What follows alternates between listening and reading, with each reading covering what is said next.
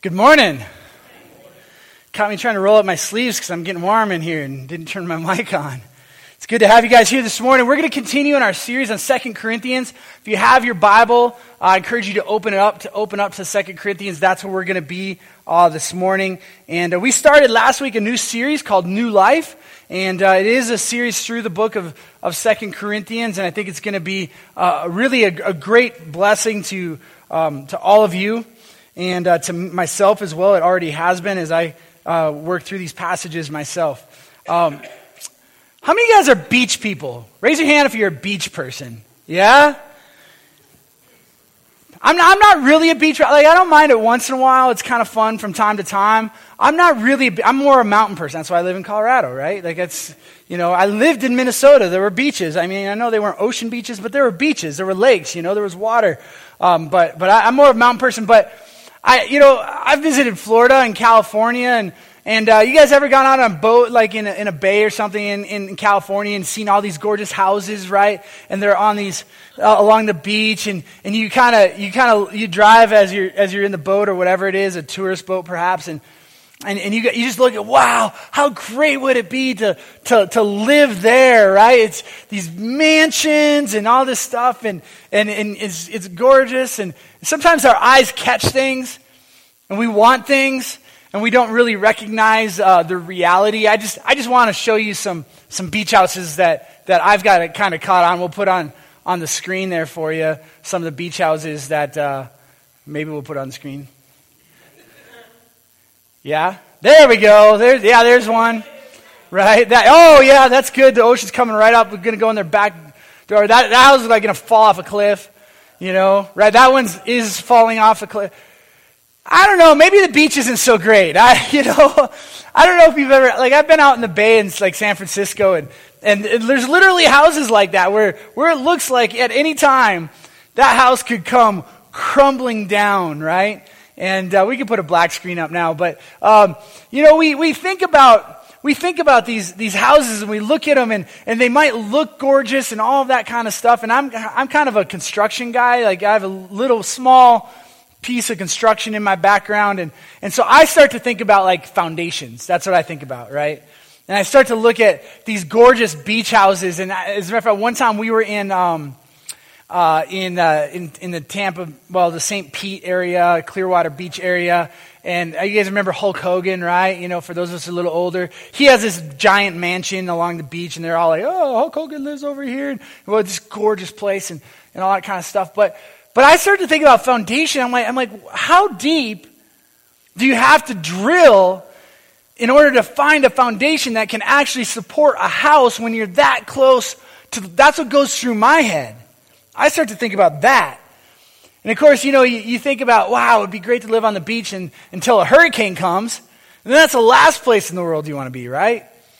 And you begin to think about some of the things that come along with living on the beach. And you think about a house and building it on a foundation. And really, you begin to recognize that, the scenery might be beautiful for a time. The foundation's a little shaky, if you know what I mean.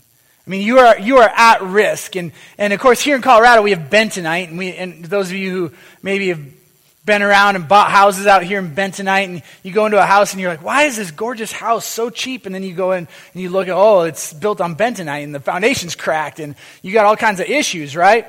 And we have that in different ways here in Colorado, but the foundation is really super important. The foundation as you build a house is important. Certainly, the foundation of your life in other areas is important as well. And we think about financial foundations, and some of us, maybe you kind of try to make good investments. We'll say good investments with your finances, right? And maybe try to do ones that are considered relatively safe. And real estate is often considered one of those, right? If you invest in real estate, you're probably going to be in good shape, right? And so for my wife and I, our first house was $44,000. Can you imagine that? I don't know, 44. I'm telling you the truth. $44,000. Our first house, $44,000. Small town in Minnesota. And you go down in the basement, and literally, there were logs where your floor joists, kind of thing. It was built in 1904 or something like that. But we bought this house for $44,000. We sold it for more than that. I don't remember what it was, but the prices went up. We got some equity in our house. We sold it. We bought another house. We made a little bit bigger down payment on the next one. And then the same thing, right? You're kind of thinking, kind of as you do this. Now, some of you are blessed. Maybe you bought one house and you just live there forever. And that's great. We haven't been able to do that. But we buy the next house. We make a nice down payment on it. And it creates some equity as we pay down the mortgage and things like that. And of course, the value of the property goes up. And then in our case, we sell it again, right? We've done this a few times, right? So, and you think things are going pretty well, and you start to make these moves, and you think, wow, it's how much equity? Oh, that's nice, And then we bought a house in 2006 in Ham Lake, Minnesota. And we paid about $200,000, even saying $200,000 around here, like that sounds like a killer deal. But we paid $200,000 for it. And in 2006, and then in 2008, we were getting ready to move out here to Colorado. Some of you might remember what happened in 2008. Do you remember what happened in 2008? I mean, the real estate market went, I mean, it was like, I don't know. I can't come up with a good analogy. It tanked pretty hard, right? It tanked. As a matter of fact, we were moving out here to Denver, and at that time in 2008, and as we got ready and we began to look at this house that we paid about $200,000 for, and probably at that time we realized that our house that we paid $200,000 for was now probably worth about $120,000. I don't know if you're very good at math, but that doesn't work so good. And all that equity and over all those years, all of a sudden, one of those investments, if you will, rather than pay rent, you pay a mortgage, with the idea being that you pay that down, you get equity, that someday you really benefit from that. And that's just kind of the way you go about things. And all of a sudden, that didn't work for us. That was not a good deal. You're supposed to, I don't know if you know this, but you're apparently supposed to buy low and sell high. And we just thought, well, let's try buying high and selling low. And we didn't sell at that time. We decided to hang on to it, and we rented the house out and things like that for a while. But even later when we did, we still didn't. We never got back before we sold that house, even though we kept it for a number of years, and it moved the right direction. It never got back up there. We ended up taking a loss on that. And the point is this, that you can try to make safe investments. You can try to do things that are smart, that are safe in life, and thinking you're building a good foundation for yourself in the future, and you can't control what happens. Sometimes there's just nothing you can do. The stock market can crash. Right? The housing market can crash when you talk about finances. Relationships can go bad. Relationships that you thought would always be there, that you thought would be a foundation. As a matter of fact, my daughter and I just had a conversation about best friends last night, and she was asking me about best friends that I've had and things like that. The people that you think you'll know the rest of your life will be your best friend forever might not be. Relational things happen and difficulties happen, and all of a sudden these things that you thought you would have, the foundation cracks, and sometimes it just flat out disintegrates. It's important to have a good foundation in your life. And sometimes we think if we just make the right decisions that things will work out just the way we plan, that everything's going to be okay, that life will just follow our little formula that we've come up with, that we've been taught perhaps by our parents or by the schools or by society or by culture, by whoever. Just follow this formula, and sure, there are smart decisions and bad decisions, and you should make smart ones. I'm not saying that none of these things matter. What I am saying is that even when you make the smart decisions, nothing's ever guaranteed. The foundation can still crack. The foundation can still disintegrate in your life unless you build it on the right thing. Paul, however, he didn't have foundation problems because, well, he was a tent maker. And you know that, right? But on a serious note, though, he did have a solid spiritual foundation because he built it on the right thing.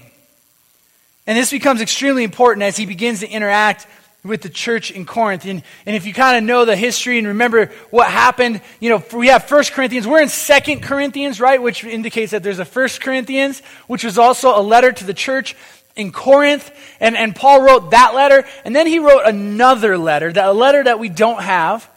between 1 Corinthians and 2 Corinthians, but he references it, so we know it existed. We don't know the details of what were in it. Some people think it probably had something to do with what is mentioned in 1 Corinthians chapter 5, where there was this an incestuous relationship and some church discipline things, and Paul was addressing those things and really kind of saying, hey, church in Corinth, you need to get your house in order.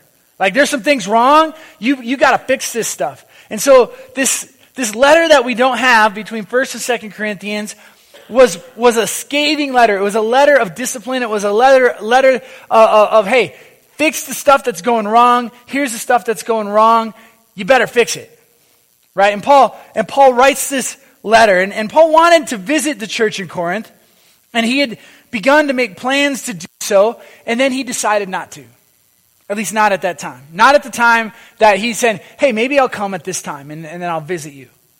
And so he begins to make these plans, and then the plans change, right? And when politicians do this, what do we call that? Come on. Come on, you guys. Flip-flopping, right? Like they just change it. My goodness. Good morning. Welcome to Sunday morning. Glad you're awake. Good to have you here at Grace. I'm going to start over. No, I'm just kidding. I'm not going to. Right? We call it flip-flop, and they change their mind. And, I'm going to do this, and then they don't do it. They do something else. He's a flip-flopper, right? This is what began to happen to Paul. The people in Corinth, perhaps influential people, maybe even it was some of these super, right, and put that in air quotes, right, super apostles that we're going to run into as we get further in 2 Corinthians. Maybe it was some of them. They begin to cast doubt on Paul, on his character, on who he was, on his authority as an apostle of Jesus Christ. They begin to undercut his authority, undercut what he says, and question whether you can actually really trust him or not. And so they begin to say these things, to spread these rumors. And so Paul sees fit. He says, I got to write you another letter. And in 2 Corinthians, part of what he does in this letter is he actually begins to defend himself. Well, some are casting doubt on trust. They're questioning, could Paul be trusted? And Paul defends himself in the letter to Corinth this way, starting in verse 12 of chapter 1 of 2 Corinthians. It says this, now this is our boast. Our conscience testifies that we've conducted ourselves in the world, and especially in our relations with you, with integrity and godly sincerity. We have done so relying not on worldly wisdom, but on God's grace. For we do not write you anything you cannot read or understand. And I hope that as you have understood us in part, you will come to understand fully that you can boast of us just as we will boast of you in the day of the Lord Jesus Christ. This is a great letter in the sense that, or a great passage in the sense that there is conflict. Paul's integrity is being questioned.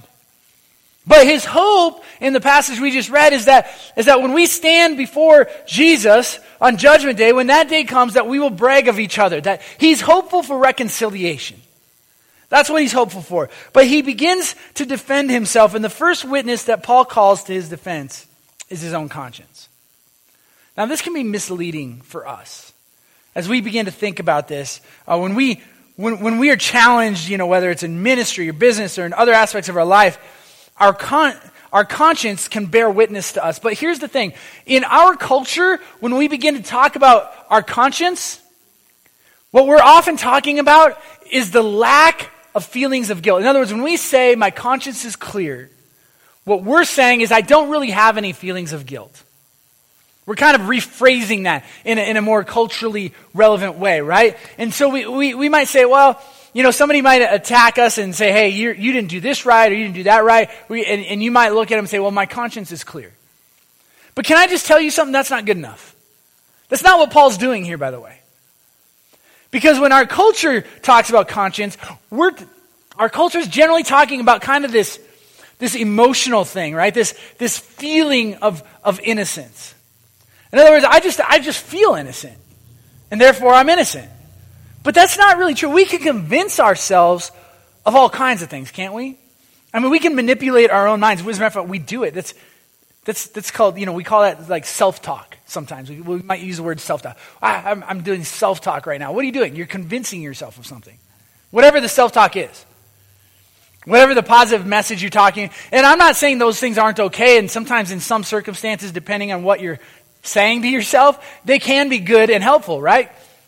But when it comes to something, and maybe you've done something, and you have done something wrong, you can still convince yourself that you haven't. We are masters at justifying our own wrongdoings to ourselves.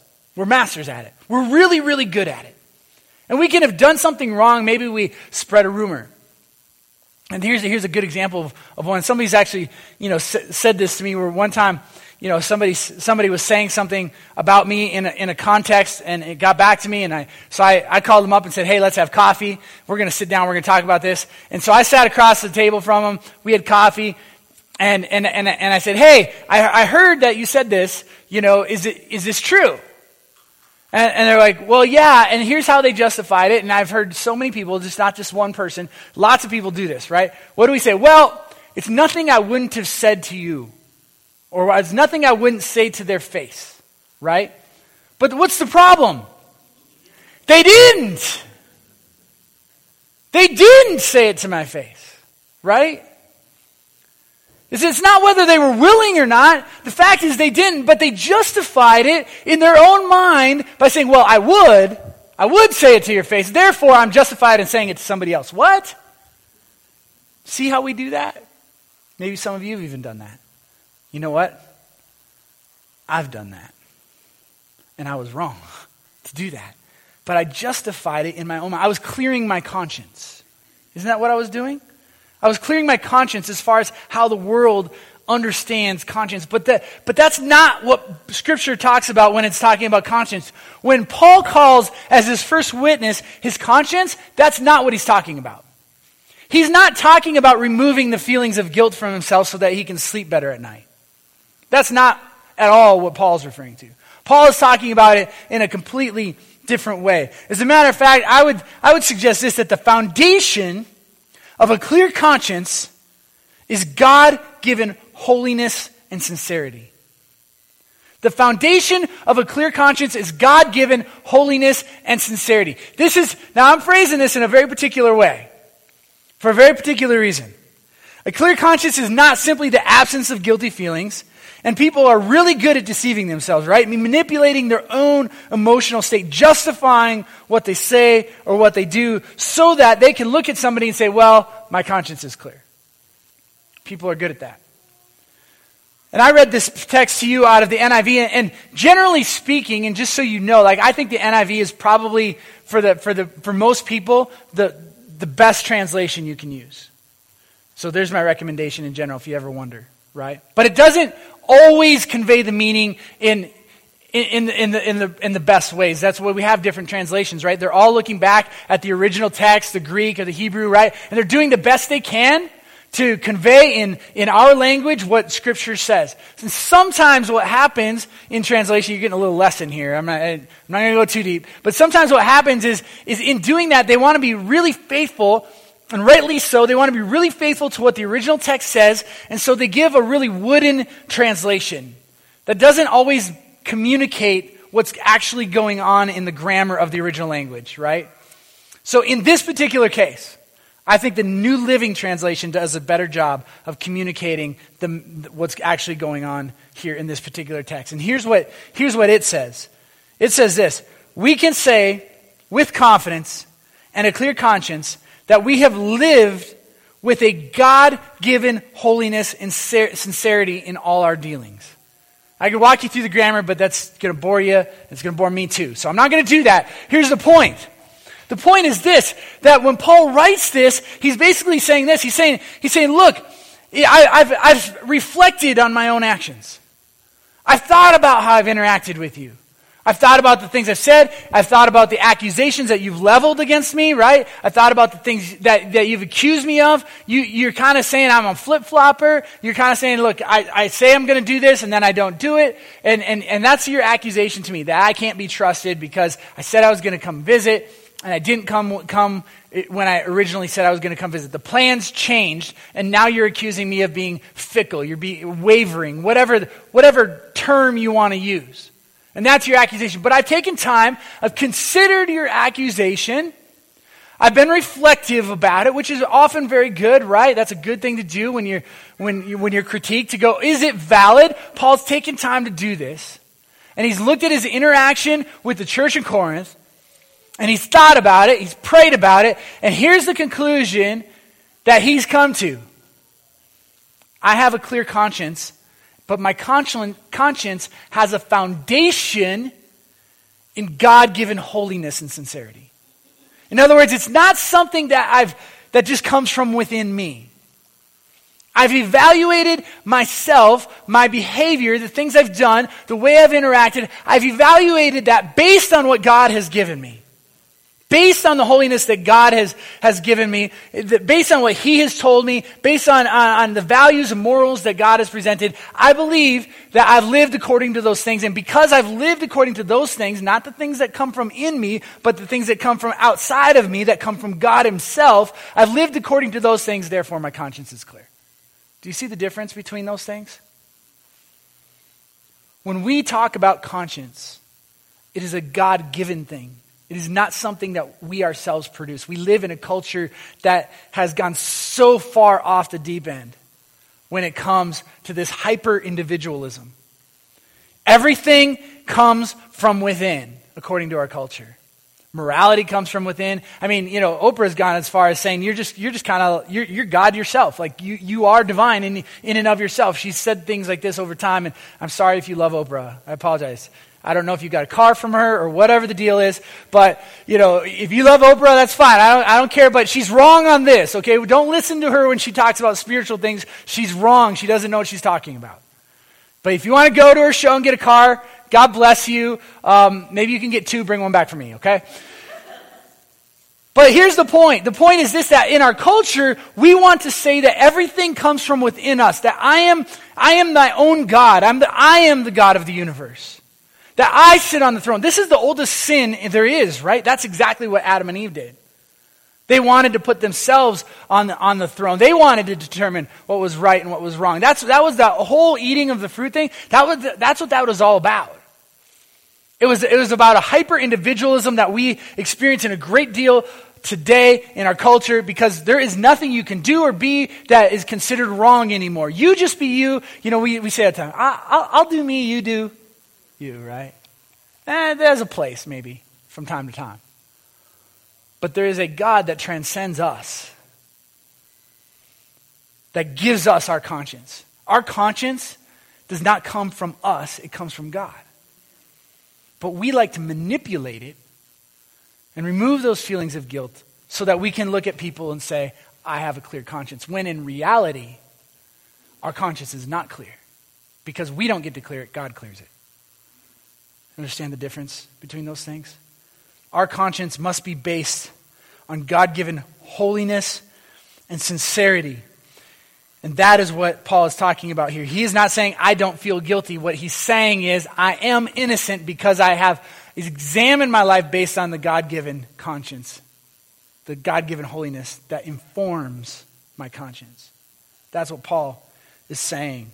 The reality is this: we will be questioned in our dealings with people. If you follow Jesus, if you do the best you can to live according to His will, if you do everything you can to follow Him, and you apply that, not just here, by the way, we also live in a culture that says, hey, Francis Schaeffer used to talk about it as second level and first level kind of stuff. Like all your God stuff is up here on second level, but all your science stuff is on the first level. We live in a culture that wants to make those distinctions. All your God stuff, that's just your personal thing. You keep that to yourself. Well, I got to tell you, just to be clear, and I've said this 100 times, I will say it 5,000 more. Your faith is not just personal. The faith that Scripture talks about is very, very public. Jesus didn't die on the cross in private. He died on the cross in public.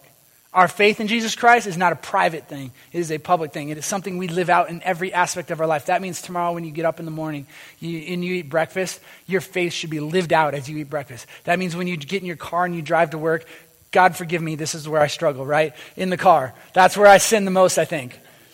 Right?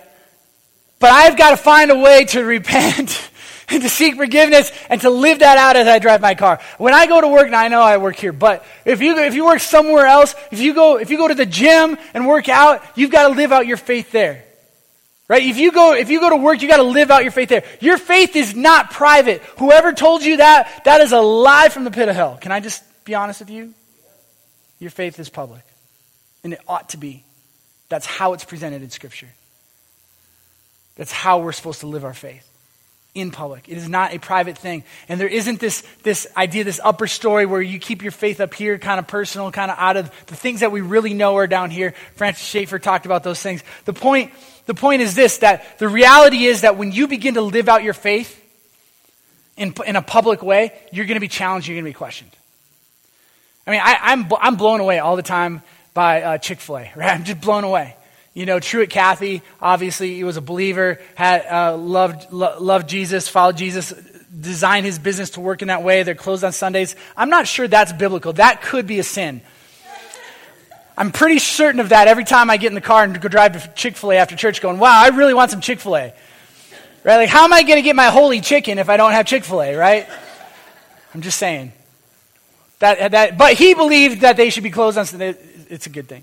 I'm glad you guys laughed. It was intended to be funny, right? So, but he closes on Sunday. He tries to operate his business in a God-honoring way. And they are lambasted all the time. And you know this. If you pay any attention to the media, they're like, we're not going to let you in our city. We're not going to let you in our airport. We're not going to let you anywhere. We're you know, that whole thing, right? And there's this big battle, and they're attacked constantly.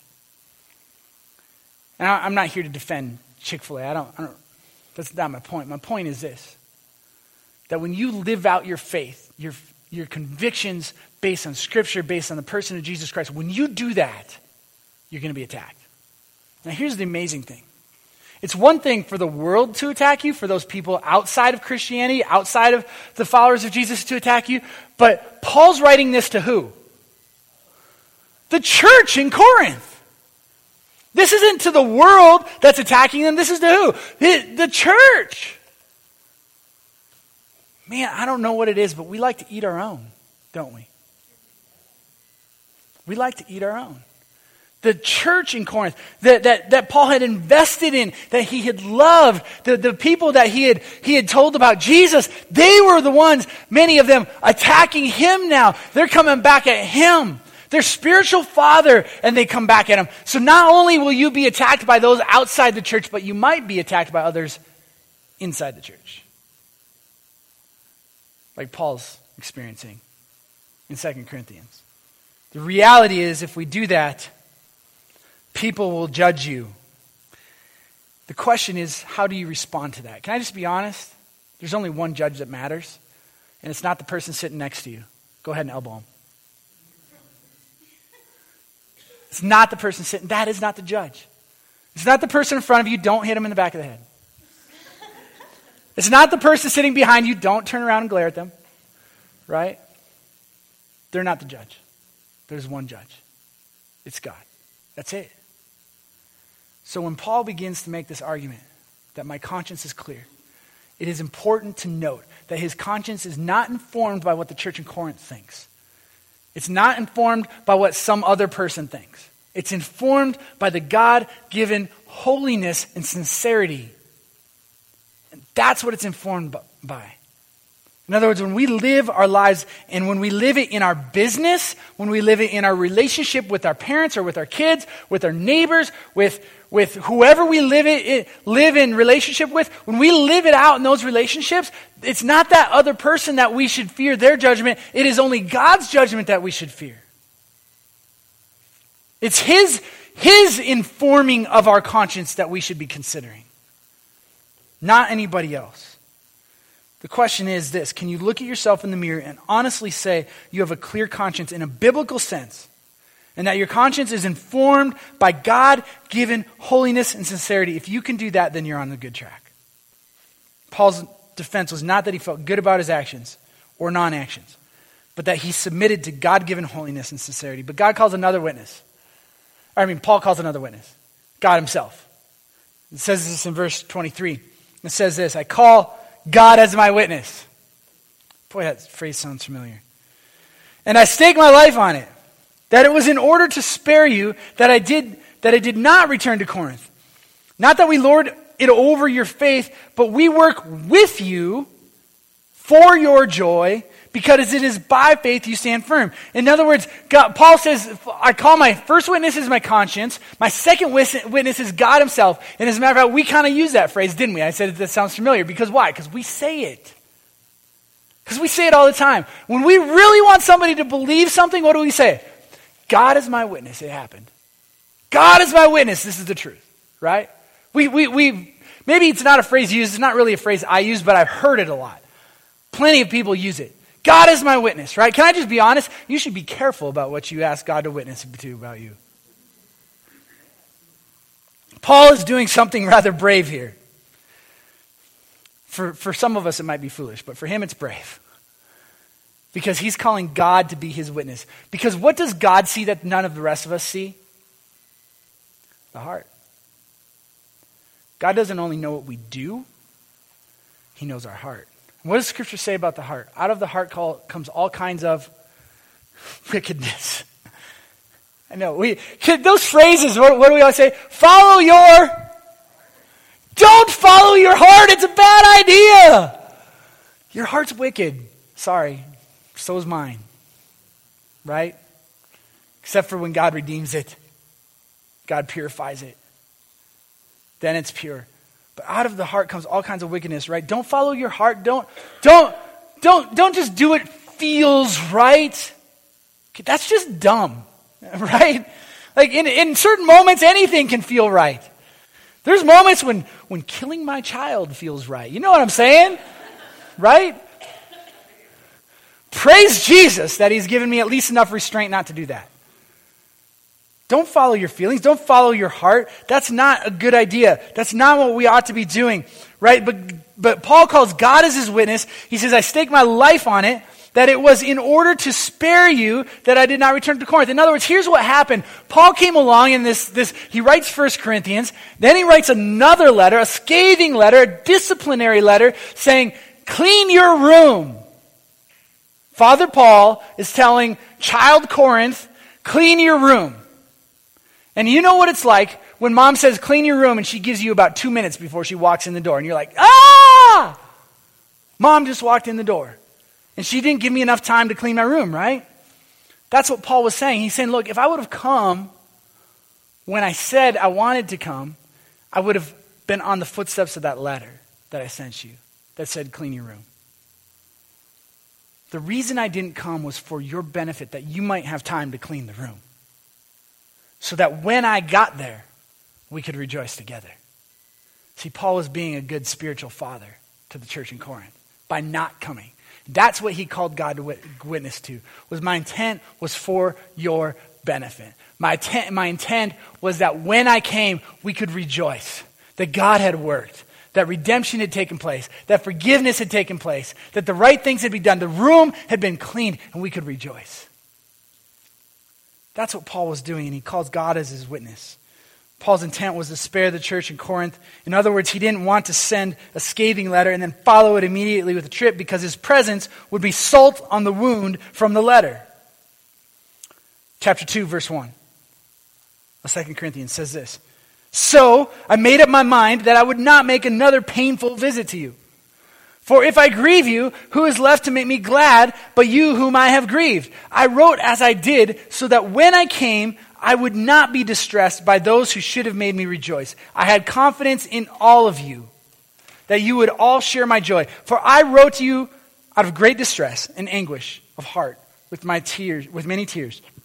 Not to grieve you, but to let you know the depth of my love for you. In other words, Paul says, I didn't want to pour salt on the wound, so I didn't come when I said.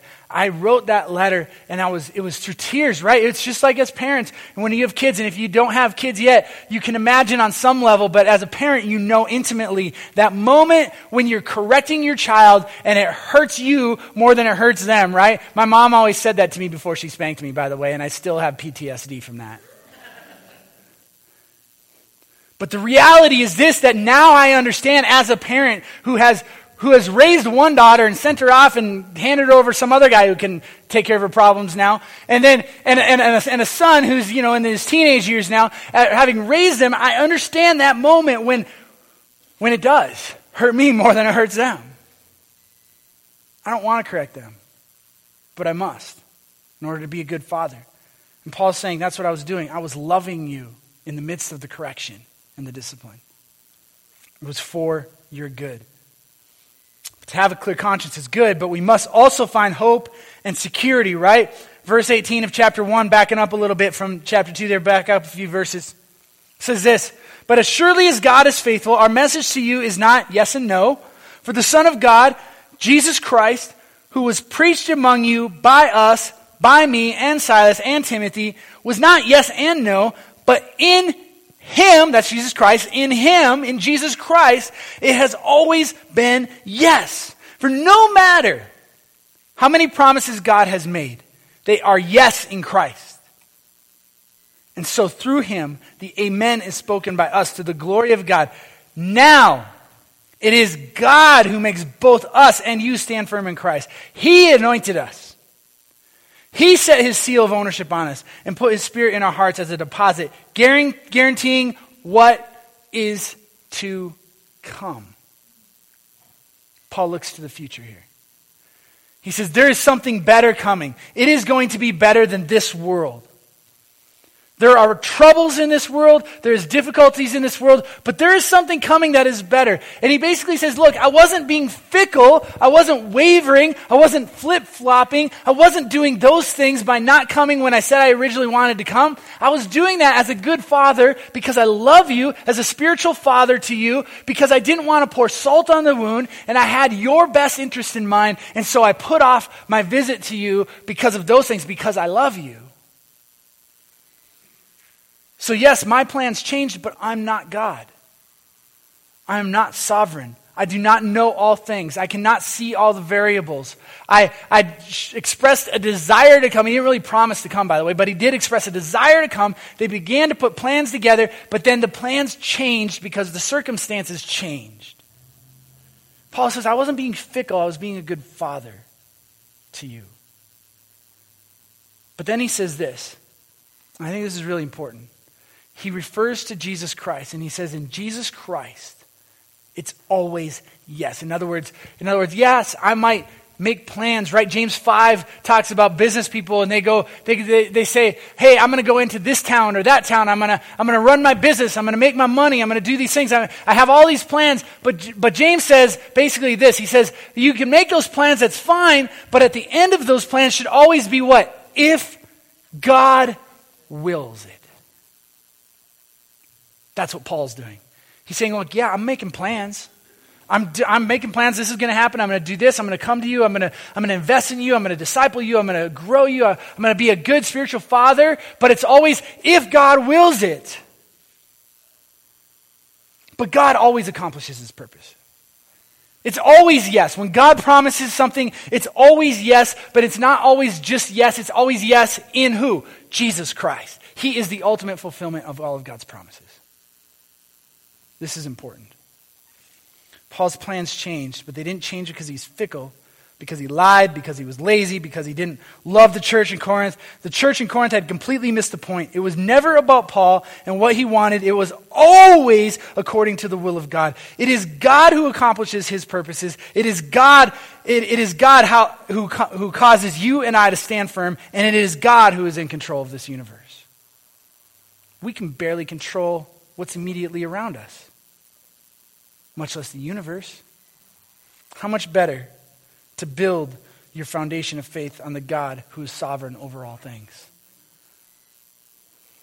Amen? The foundation of a godly life is found in the promises of God fulfilled in Christ. You want a good spiritual foundation? That's it. Here's the reality. The people around you will let you down. They will fail you. I will fail you. Guess what? You'll fail me. Because we're sinners in a broken world. Redeemed by Jesus Christ, if we've put our faith and trust in Him, right? But nevertheless, we live in a broken world. And nevertheless, we still battle sin. And nevertheless, we are not perfect this side of eternity. That is the promise yet to come. When there will be new heavens and a new earth, there will be no more dying, no more crying, no more sickness, no more all that stuff. That's yet to come. There will be perfect justice, but it's not here yet. It's yet to come. The foundation of a godly life is found in the promises of God fulfilled in Jesus. Oh, I've talked too long. Last Sunday, President Trump showed up at a church. I don't know if you heard about this. President Trump showed up at a church, and he showed up at this church and asked the pastor, Pastor David Platt, who's fairly well known in Christian circles, and David Platt had a decision to make. Do I pray for him? Do I bring him up on stage and stuff like that? I'm honestly not going to weigh in on that. I don't really. That's not the point. That's not why I bring it up. But the media, both Christian and non-Christian, got all in an uproar about the whole thing. And some people are, no, he should never do that. Some people are, he should absolutely do that. And then, Facebook, Twitter, whatever, all that kind of stuff, right? I'm not going to weigh in on that this morning. But it caused me to start thinking as I began to think about this whole debate. And it's kind of a fruitless debate, to be frank with you. But they were debating about this, and I started to think about it, and it dawned on me, and I've thought this about a lot of other things, but it dawned on me that the whole debate is about the wrong thing. It's totally about the wrong thing. Here's the problem with the whole situation, why everybody's all upset, is because they're putting their faith in the wrong leader. I'm not talking about Trump himself. I'm talking about any political leader. Obama, Trump, whoever comes next, I don't know. It doesn't matter. Can I just tell you something? You know what history is full of? World leaders who have failed. They all did. Even the ones in Scripture. They all failed. None of them brought salvation. None of them brought holiness. None of them brought redemption. None of them. Not a single one of them. And there's been a lot of them.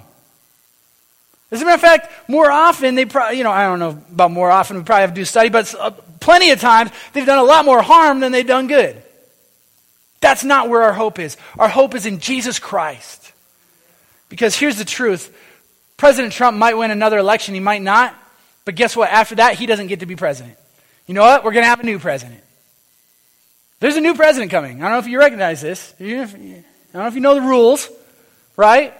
But he doesn't get to stay president indefinitely. He is not going to be president forever. There's going to be another president. Guess what? He's going to fail to bring it too, right? In other words, I'm not saying don't be involved in politics. I'm not saying don't think about it. You ought to from a Christian perspective. You should totally do that. Here's what I'm telling you. That presidents change, world leaders change, even the ones who are presidents or kings or whatever, their whole life, monarchs, their whole life, they eventually die and another one comes. There's always going to be change. You know what doesn't change? God. That's the only thing that doesn't change. Hebrews chapter 13, verse 8. Jesus Christ is the same yesterday, today, forever. You want to build a foundation for your life? Don't build it on politics. Please don't do that. Don't build it on programs. Don't build it on hoping that culture will somehow figure it out. Don't build it on how smart humanity is, that humanity is going to somehow bring about some utopia. There's only one that will bring about utopia. It is Jesus Christ when he establishes his kingdom here on earth. That's it. That's the only hope. That's the only eternal hope. Here's the point. In a shifting world, the only sure thing is the yes we have in Jesus Christ. In a shifting world, the only sure thing we have is a yes in Jesus Christ. The stock market goes up, the stock market goes down. Political leaders change, the housing market goes up, the housing market goes down. Yes, that's a personal one. Relationships are broken, poverty won't go away, injustices persist, the pursuit of equality leads to greater inequality. The brokenness of our world will not recede. We cannot win apart from Jesus Christ. But in Jesus Christ, it is always yes and amen. Amen? Amen. Let's pray.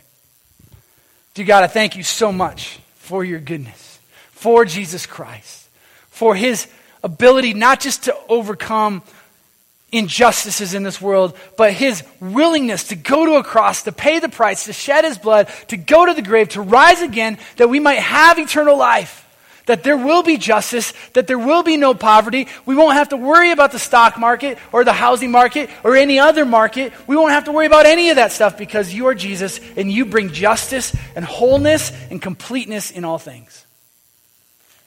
You are the foundation that we build everything on. You will not crumble, you will not crack, and you never change. Lord, thank you for these things. Maybe you're sitting here this morning, your head's bowed and your eyes closed, and you're going, you know what? I have built my foundation on the wrong things. I've been looking to the wrong things to provide it. I need to look to Jesus. If that's you this morning, everybody's heads bowed and eyes closed, and nobody's really looking around. I'm not going to embarrass you or anything like that, but I do want to know who you are if that's you this morning, because I want to pray for you. If that's you this morning, would you just, again, nobody's looking around, just slip up your hand and put it right back down so I can see it. See those hands. Go ahead and put those down. Dear God, I thank you so much for those who have said, I've been building my foundation on the wrong thing. That they want to build their foundation on Jesus Christ, the only one who is yes and amen. All times and never changes. God, help us to navigate the changing, shifting world, not by putting our trust in anything of this world, but by putting our trust in you, in Jesus, in the blood that was shed.